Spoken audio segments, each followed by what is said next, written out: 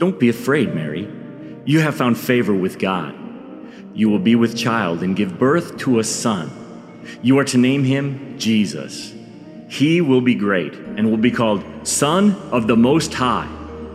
The Lord God will give him the throne of his father, King David, and he will reign over the house of Jacob forever. His kingdom will never end. How can this be, since I'm a virgin? The Holy Spirit will come upon you, and the power of the Most High will overshadow you. Therefore, the Holy One you are to carry will be the Son of God. Elizabeth, your cousin, is going to have a child in her old age. She who was barren is now in her 6th month. You see, Mary, with God, nothing is impossible. I am the Lord's servant. May it be done to me as you have said.